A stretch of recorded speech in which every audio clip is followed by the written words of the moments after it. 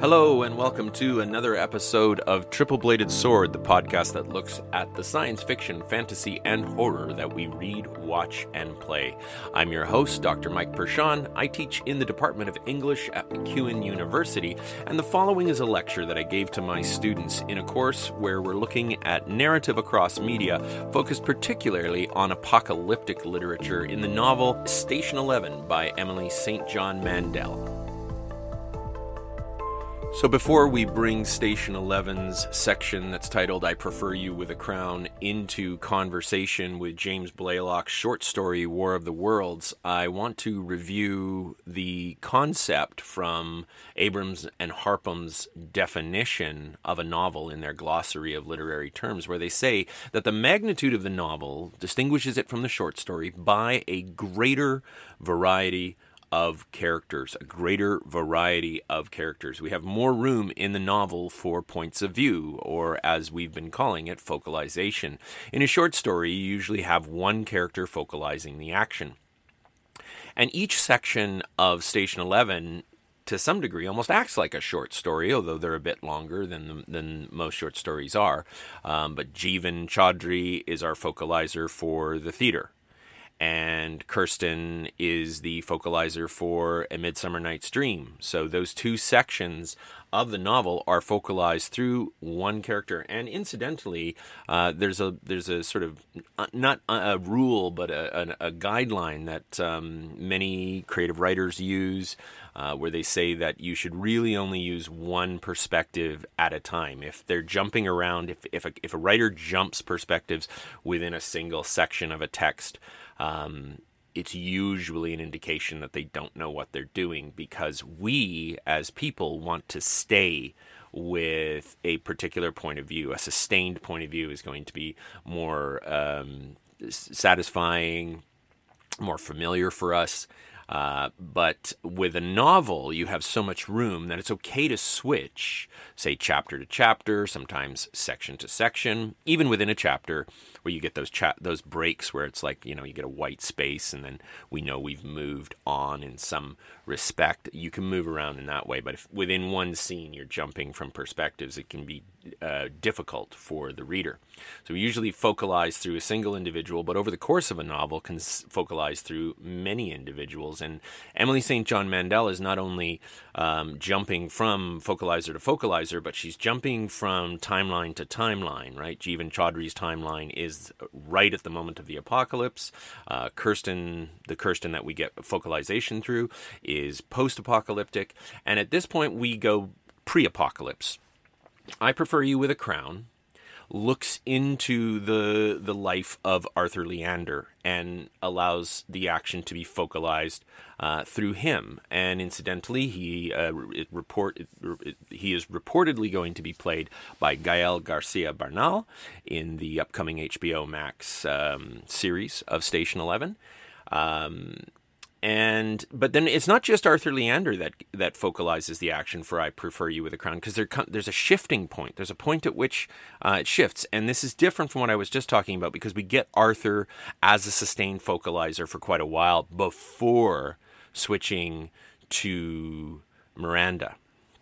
And Miranda is going to be played in the HBO series by Danielle Deadwyler. So just using these, if you're watching this on YouTube, you know already, using these as images, just as placeholders, so that we can see those things as concepts. I Prefer You with a Crown has two foci.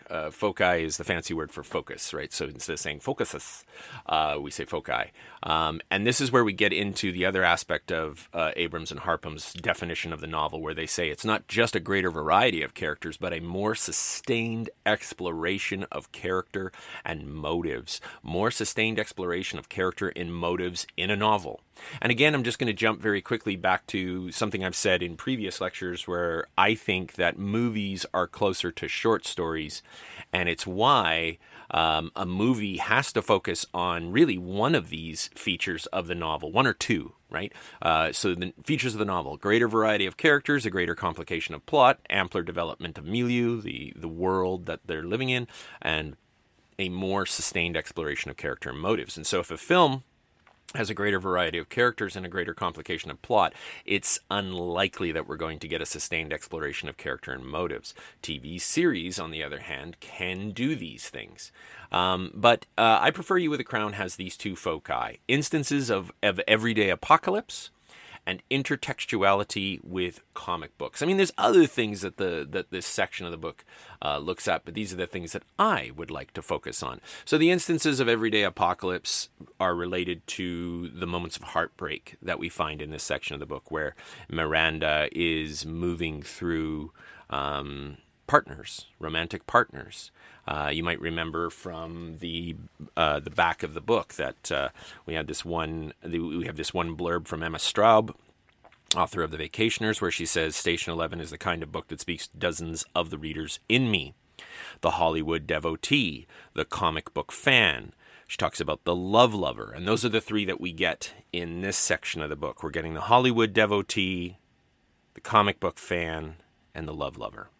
Whereas in Midsummer Night's Dream, we got some of the other instances that Straub talks about, the cult junkie. And when we say cult junkie, we're not talking about Lovecraftian cults or something like that. It's not a Cthulhu cult. We're looking at, Jonestown type cults. So we've got that cult leader in the figure of the prophet in Midsummer Night's Dream. But I Prefer You with a Crown is the moment where we get to the love lover. And the Hollywood devotee. What do we mean by Hollywood devotee? That person who's big into the tabloids, someone who loves to know what's going on with the lifestyles of the rich and famous. And we get that as well in this section. And they're all wrapped up in the everyday apocalypse. And then we get the comic book fan, and there is this intertextuality with Calvin and Hobbes, direct intertextuality, announced intertextuality with Calvin and Hobbes, more broadly with the idea of comic books as an art form. And Emily St. John Mandel is having a conversation with that in Miranda's construction of her own comic book, which is where we get the title of the novel, Station 11. It's the title of Miranda's comic book. And if you got the UK edition of Station 11, then you may have the tip-in plate that they developed for that, which was 2 imaginary pages from Miranda's book. It's always interesting to me when we get imaginary or fictional texts within fictional texts. That's a whole area of study unto itself. Station 11, as a world within a world, a fiction within a fiction, has this gigantic space station, which the novel describes as being the size of a moon and shaped like a planet. And it reminds me in some ways of the gigantic space station from the movie Elysium. We're looking at something on a vast scale, just absolutely massive. But the question that I want us to start considering is, why does Emily St. John Mandel choose that as the title, if indeed she did choose it? Because quite often the title of a novel is not always up to the author. But certainly that's part of her novel, and don't just grab a name out of the air. Why do you think they went with Station 11 for the title of the book? Why does that tie it together? Or does it just sound, is it a marketing ploy? Do you think it's just a marketing ploy? So to understand instances of everyday apocalypse, I want us to move away from Station 11 for a moment to use James P. Blaylock's War of the Worlds, which is making a direct reference to H.G. Wells's seminal alien invasion story. The War of the Worlds by H.G. Wells was the first alien invasion story of note. There was like 1 or 2 apparently prior, but nobody remembers them because they were unmemorable. They did not leave a mark on literary history. But at the end of the 19th century, H.G. Wells's The War of the Worlds certainly did. This is the book that sets the template for just about every alien invasion narrative that gets done either in film or in book or in comic book in the 20th century, right up to the movie Independence Day. Independence Day follows the narrative of the War of the Worlds. And in a way, it's almost an an unannounced adaptation of the original The War of the Worlds, where there's a Martian invasion. But Blaylock is simply referencing it. We get this intertextual reference that gets us thinking, perhaps if we know H.G. Wells. This is the thing about intertextuality, is that it only really works well if you know the other works. But we regularly have experiences of intertextuality within whatever genre we love. We'll be, seeing or hearing or reading references to other works from prior to the one that we're taking a look at. Blaylock is an American writer from California. He's won the O. Henry Award, which is a prestigious literary award, although most of his writing fits into the large umbrella of speculative literature. He's done some steampunk. He did a little bit of fantasy. He's done some supernatural horror, I think would be the best way to describe it. But here he's not doing any of those things. Although on at the beginning of the story, it certainly seems like he is. So War of the Worlds by James Blaylock is the story of a couple. Now, somebody might start out by saying, well, wait a second, isn't it the story of an alien invasion? It's the story of a couple. It's this Ed and Lisa. And they're living in the Berkeley Hills in California, and they have issues. They have all sorts of relationship issues. And what happens is that they think that the world is being invaded by, or at least the Berkeley Hills are being invaded by aliens. And all of their neighbors are fleeing, and there's an evacuation order, and they begin packing their little escort, their car, and chaos ensues. And we want to consider, War of the Worlds in contrast not only to Station 11. How can we learn something about, instances of everyday apocalypse? But also Stephen King's The Stand. How are Ed and Lisa... How is Ed and Lisa's story the same as the one that we're seeing in The Stand? While we readily admit that Ed and Lisa's narrative is distinct, right? And just because both stories talk about a couple packing up really fast to leave in the face of the end of the world, these are very, very different narratives. We want to pay attention to those differences because they make huge differences to us in understanding what's going on. Last lecture, I talked about the Joycean epiphany. I talked about James Joyce's epiphany, and we want to revisit that. I want to make sure that you understand what an epiphany is when we're talking about epiphanies and short stories. James Joyce coined the term, according to Ilsa Cox in Writing Short Stories, a book called Writing Short Stories. Joyce coined the term epiphany to describe a moment of intense insight which briefly illuminates the whole of existence, but the effect is implied.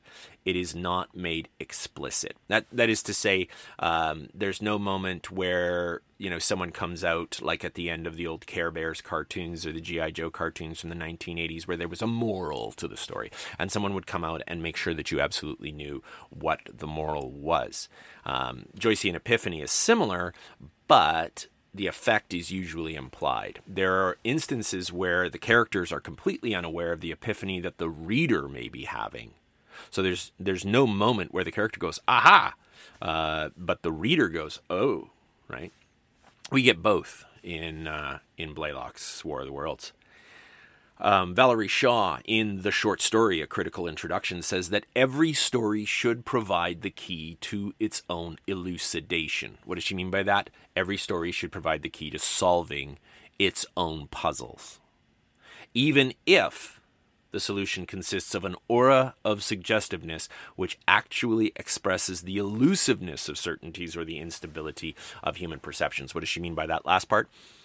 If the point of the story is that life is meaningless, then the text, the film, whatever it may feel meaningless. So if you're like, this is just chaos, life is chaos. That might be the epiphany you're supposed to be coming away from a particular work of literature with. And many of us don't like that. We want our stories to be neat and tidy. And we want happy endings. And if a filmmaker gives us a really sad one, then we're like, I don't like that, right? But that doesn't mean it was a bad film or a bad novel. It means that we just didn't like the epiphany that we were given.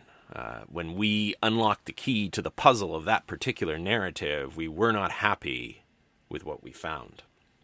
So you want to keep that in mind. The word epiphany, which is about this moment of illumination, this moment of aha, and that the story, whatever it may be, the narrative, whatever it may be, should provide the key to its own solution. And if it doesn't, that may be an indication that the narrative is about meaninglessness, the elusiveness of certainties, the instability of human perceptions. But it might just also be that they sucked. So we can't ignore the possibility that a writer can, do a really bad job of their work, and we come away from it going, I don't know what that was supposed to mean. And we're doing that because they did a bad job. Should never think that we can never, in a literature course, we can still say, I don't think it's very good. But that's distinct. That's distinct from, I didn't like it. Let's make sure that we understand that there is a huge gulf between those things. Far too often, students will say, it just didn't work for me, like I should care. It just didn't work for you. Do you say that in calculus too? This formula just didn't work for me. Doesn't matter if it doesn't work for you. We can still look at it and say, I think this is really well made. I didn't enjoy it, but it's well made. And I understand what they were trying to do. They were trying to do X, Y, or Z. We also want to we want to get a few more terms in our bag of terms. Many of you know what a theme is, or at least you think you do, from high school English. In general, says the Broadview Pocket Glossary of Literary Terms, a theme is an idea explored in a work through character, action, and or image. Through character, action, and or image. And that last one is encompassing because there are images of characters and images of action, right? To be fully developed, however, a theme must consist of more than a single concept or idea. It should also include an argument about the idea. Thus, if a poem examines the topic of jealousy, we might say the theme is that jealousy undermines love, or that jealousy is a manifestation of insecurity. Okay, so it shouldn't just be jealousy or war or the apocalypse, for example, right? We don't just say that the theme of Station 11 is the apocalypse, because we know that's not true. The theme of Station 11 is likely survival is insufficient. But how do we arrive at that? So you might know what the theme is, and take that idea of any mathematical problem, and they say, show your work.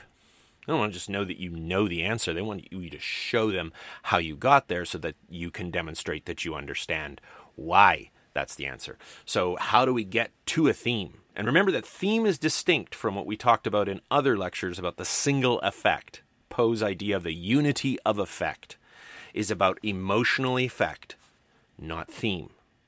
So we can feel fear, or we can feel suspense, or we can feel love, or we can feel frustration, which is what a lot of my students do. That's the single effect that a lot of students speak about. When I say, what do you think the single effect is of Blaylock's War of the Worlds? Many of my students are like, frustration! And I'm like, why? Because of the way they act through the whole story as they're carting stuff out of their house and fighting and bickering with each other. So we might, we would say for sure that, one of the themes of War of the Worlds is conflict, love, conflict in love. But how, through what other themes, are being explored there? Well, to arrive at a theme, we have to know something about motifs, an idea, an image, an action, or plot element that recurs throughout a literary work. So we want to look for repetitions. Motifs are ideas, images, actions, or plot elements that recur throughout a literary work. And that's why I have us looking at Everyday Apocalypse, so that we can see one of the motifs of Mandel's Station 11 over and over again. This motif of Everyday Apocalypse. And what that does, according to the Broadview Pocket Glossary of Literary Terms, is it creates new levels of meaning and strengthens structural coherence. We can find themes based on motifs. Now you'll remember that they said that it was character, action, and or image. But motifs, idea, image, action, or plot element, there's serious crossover there.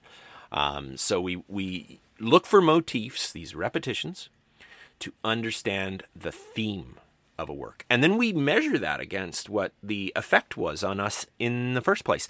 And if there is a huge dissonance between the theme and motifs that we've been looking at and our reaction, then one of those things is borked. One of those things needs to be re-examined. The term motif is taken from music, where it describes recurring melodies or themes. So again, we're seeing some overlap of terminology, but really motifs are a way of arriving at theme. We look for those repetitions. So what do we get from motif in War of the Worlds? Is it the broken heart? No, it's a bowling ball. And we don't just get this bowling ball once. We get it many times. And not just as bowling ball. But if you were paying attention, you might note that the shape of the supposed alien craft is a great big black sphere.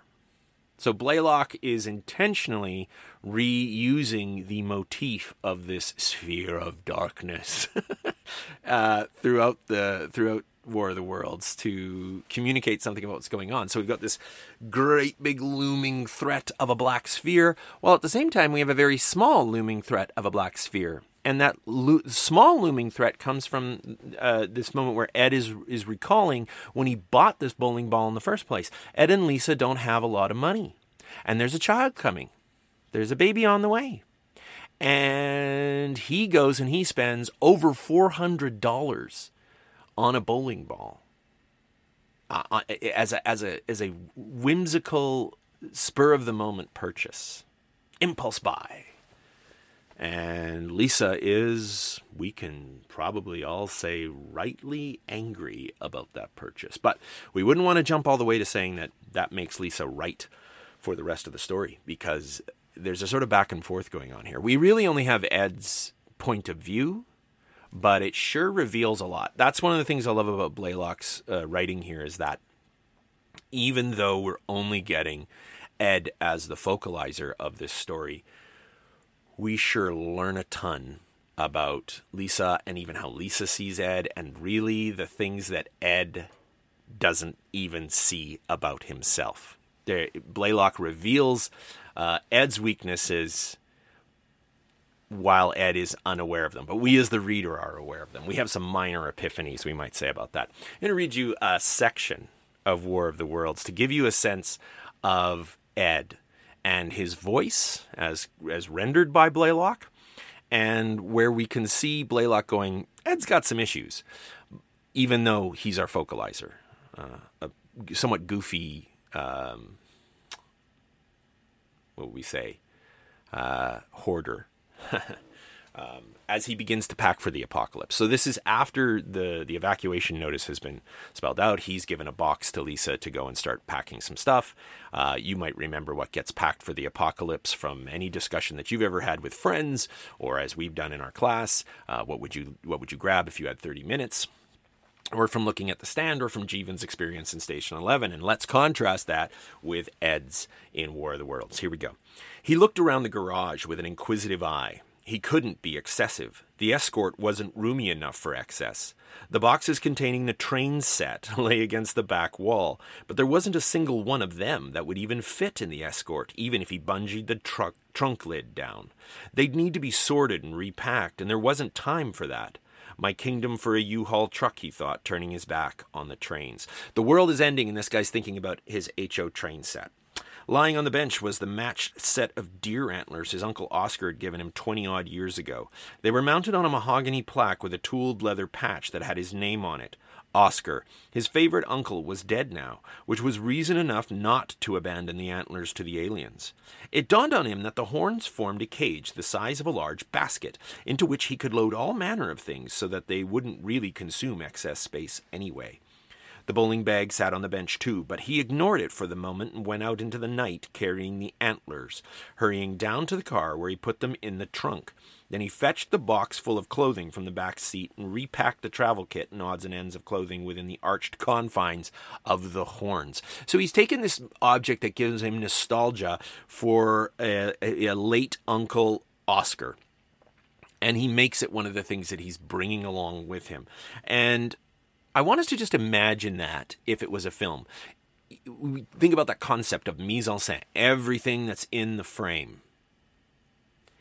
And if what the filmmaker chooses to have a character packing in a shot of a film where they think the world is about to end is deer antlers, that's a ludicrous image.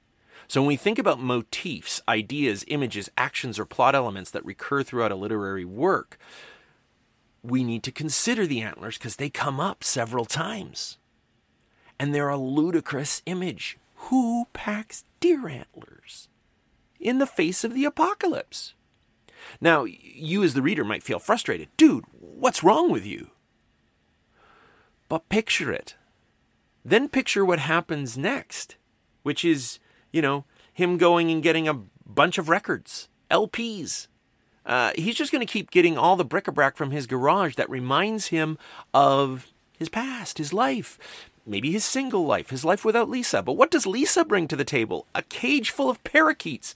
Who brings parakeets to the apocalypse? Photo albums. Many of my students say that one of the things that they would take with them if they only had 30 minutes to go into the apocalypse is photo albums. So we can relate to Lisa, but we can also readily attest that those are not particularly practical objects. So really, neither of them is bringing anything logical to the table. They keep bringing things that are tangible, but have all sorts of intangible associations to the past, to what matters to them. And they can't see why the other things matter to the other person. So then imagine what happens once they start coming back and forth to the escort, looking inside, seeing the crap that the other person has put in there, picking it up and chucking it on the lawn. Now, initially, Ed only places things on the lawn, but there comes a point where they're just hoisting them out onto the lawn. It has the hallmarks of a sort of dark comedy. There is a comedic vision here. It's not a full-on ha-ha comedy, but it is a chuckle comedy that ends somewhat tragically. Ed and Lisa have problems. Blaylock doesn't just tell us this, he shows us this through motif after motif that reinforces the difficulty of the relationship. And one of the recurring motifs is the antlers. One of the recurring motifs is that cage with birds in it.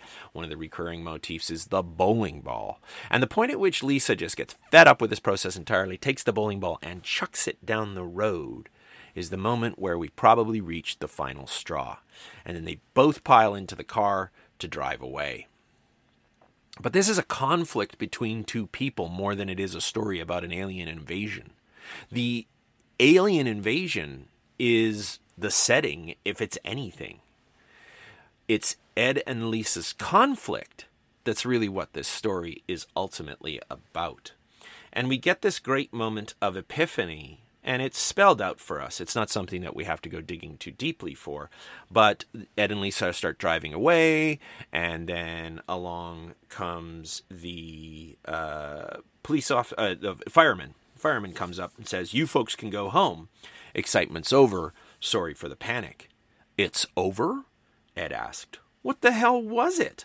All that for nothing, he thought. But then he glanced over at Lisa and realized that it hadn't been for nothing. He wasn't that lucky. It might be the end of the world, one way or another. It might be the end of the world, one way or another. There's the everyday apocalypse right there. Has the world of Berkeley Hills, California ended? Have the aliens really invaded and they're destroying major landmarks with their heat rays? No. It's just Ed's little world that's ending. It might be the end of the world one way or another. The aliens had won without firing a shot. So it turns out that it's some performance artists who were doing some stuff out in the woods. And everybody mistook it for an alien invasion, because it's October 30th, which was the same date that Orson Welles broadcast an Americanized version over the radio of H.G. Wells's story. Lots of Welleses, too many Welleses. But Orson Welles famously did this radio broadcast and apparently started a panic, although the panic was not near as extensive as many reports have had us believe for a very long time. It used to sound like all of America mobilized. It wasn't like that. But there's that reference again. There's that intertextual reference to the alien invasion part of the story, which is really isn't what this story is about. The story isn't about an alien invasion. The apocalypse is a backdrop for a domestic squabble between a couple who are already having problems, and this simply brings everything to a head. And the motif of the bowling ball is this recurring image that communicates the dissonance in their relationship without just saying, they're having problems. I mean, he does say that at one point, but then he reinforces it over and over again and shows us the problems. So as the structure, the very structure of the story, of the narrative. So now let's move to I Prefer You with a Crown and think about the instances of everyday apocalypse that we find in that narrative. Remember that this starts out with Arthur Leander's point of view, that he is our focalizer at the beginning of I Prefer You with a Crown. Incidentally, Emily St. John Mandel has said that one of the concepts that she was working on, which became Station 11, was a novel about an actor's life. It's Arthur Leander's story. So what we're seeing here is the parts of the novel that she might have written that would have just been about Arthur Leander, but has been woven into the fabric of this, I think, much richer novel that has all these different perspectives. Again, though, why Station 11 for a title if this is, a story about an actor? Why is that the encompassing concept that we carry with us, whether we realize it or not, right?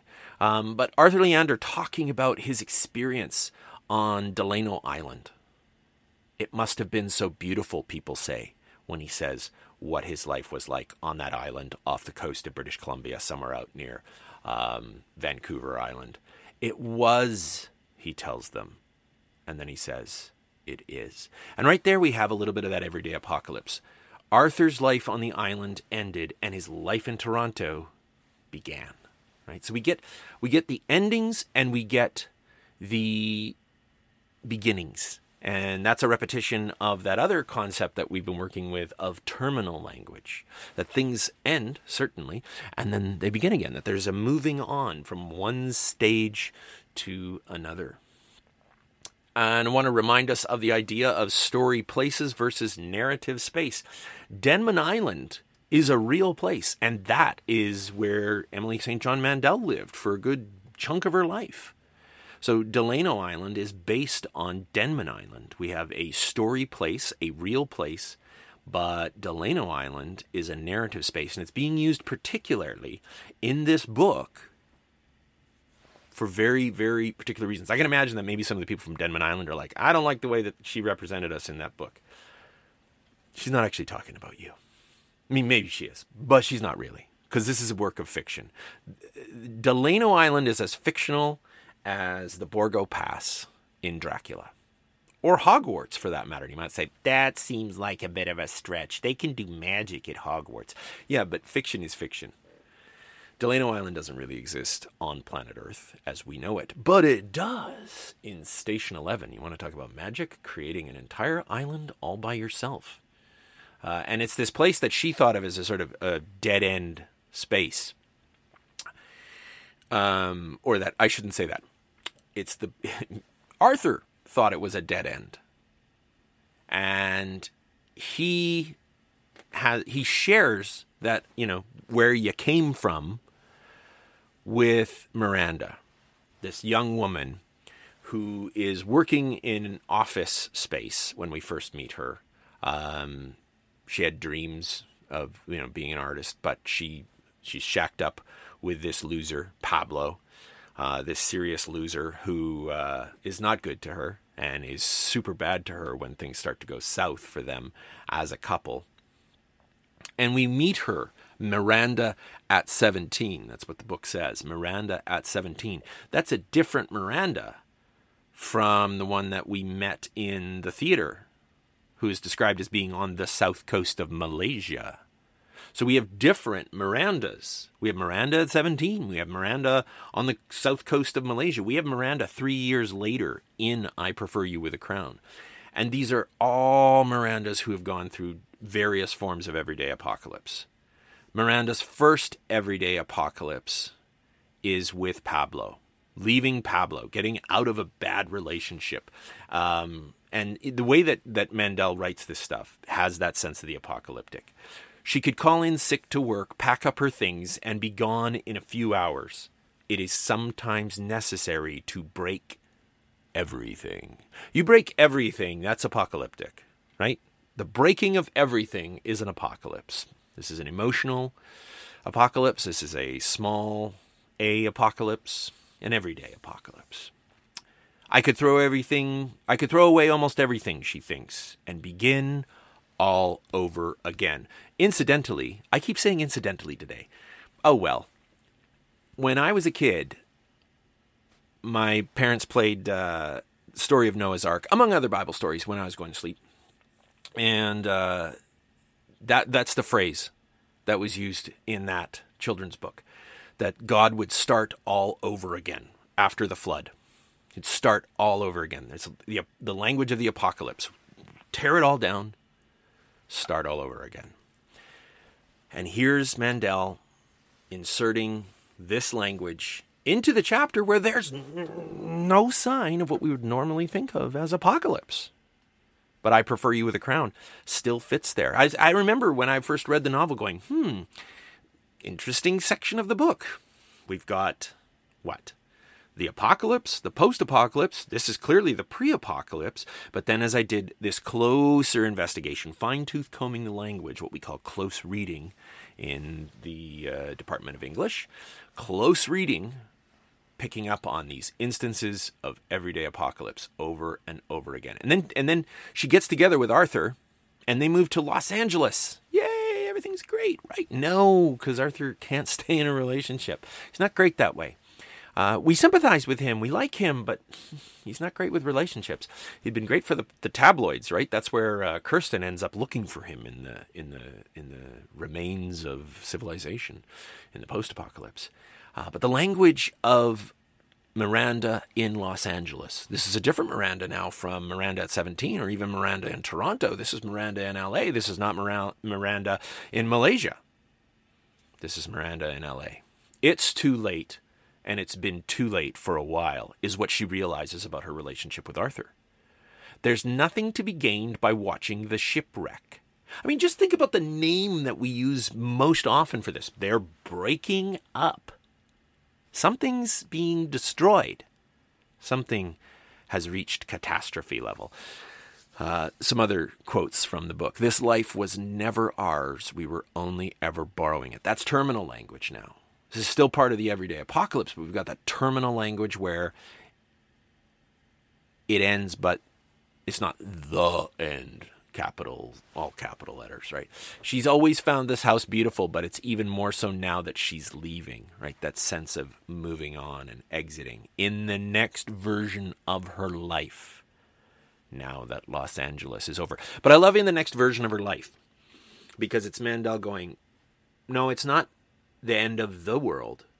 It's the end of a world. Because even if we go back to the section from the theater where she's doing the incomplete list, right? That's the world of electricity. At the beginning of Midsummer Night's Dream, 20 years after the end of air travel. She doesn't say 20 years after the end of the world. She says 20 years after the end of air travel. This is an apocalypse. Station 11 is filled with apocalypses. One is huge and many are small. And I think that's a big part of the theme of this book. That things can end, but it's not an ending to everything. Now, this isn't something that any of the sources that we're using this term talk about, at least none that I can recall. This idea of everyday apocalypse might just be mine. I've not seen anyone else talk about it. I can't be the only person to have picked up on it, but I just haven't read anybody else talking about it. And that makes me excited, because that's that whole process of, like, as we read, looking for some new opening to be able to write about it or to talk about it. And I want to make sure that those of you who are my students know that you can run with this ball when it comes time to in our course. So be watching for the language of the everyday apocalypse, the moments of the everyday apocalypse, because they will be fair game for the research paper near the end of the course. For everyone else who's listening, I just want you to keep thinking about that as you're reading Station 11 and contemplating that use of everyday apocalypse. Now, would we always call a breakup in a short story or a novel or a movie a moment of everyday apocalypse? I suppose we could, but I'm really highlighting it here because this novel is about the apocalypse, or an apocalypse, capital A apocalypse. So I don't want to say that every breakup in every narrative ever is an instance of everyday apocalypse. But I think that when you pair the idea of a breakup with apocalyptic imagery, like aliens invading, well, then you've probably got what we're talking about here with everyday apocalypses. The time that someone's little world comes to an end. Next week, we're going to look less at Station 11 and a lot more at Calvin and Hobbes. So as we move into the section of the book called The Starship, we'll still have a few moments to talk about some of these things, talk about the way in which motifs are utilized, themes are utilized, and how the language of survival is insufficient, because that's a theme, and where do we see it reinforced over and over again through motifs is used in the section of the book called The Starship. But I want to take a look at how to read comics, because contrary to what regular comic readers might assume, if you stop reading comics as a kid and then you come back to read them as an adult, it's not as intuitive as you'd think to do so, to be able to read it and parse it and understand what it's doing. And because we're going to be looking at The Walking Dead somewhere down the road, we need to know how to read comics so that we'll be able to read them well. So next time on Triple Bladed Sword, I'm going to be teaching you how to read comics. Calvin and Hobbes, Spaceman Spiff, intertextuality of a cosmic nature, next time on Triple Bladed Sword.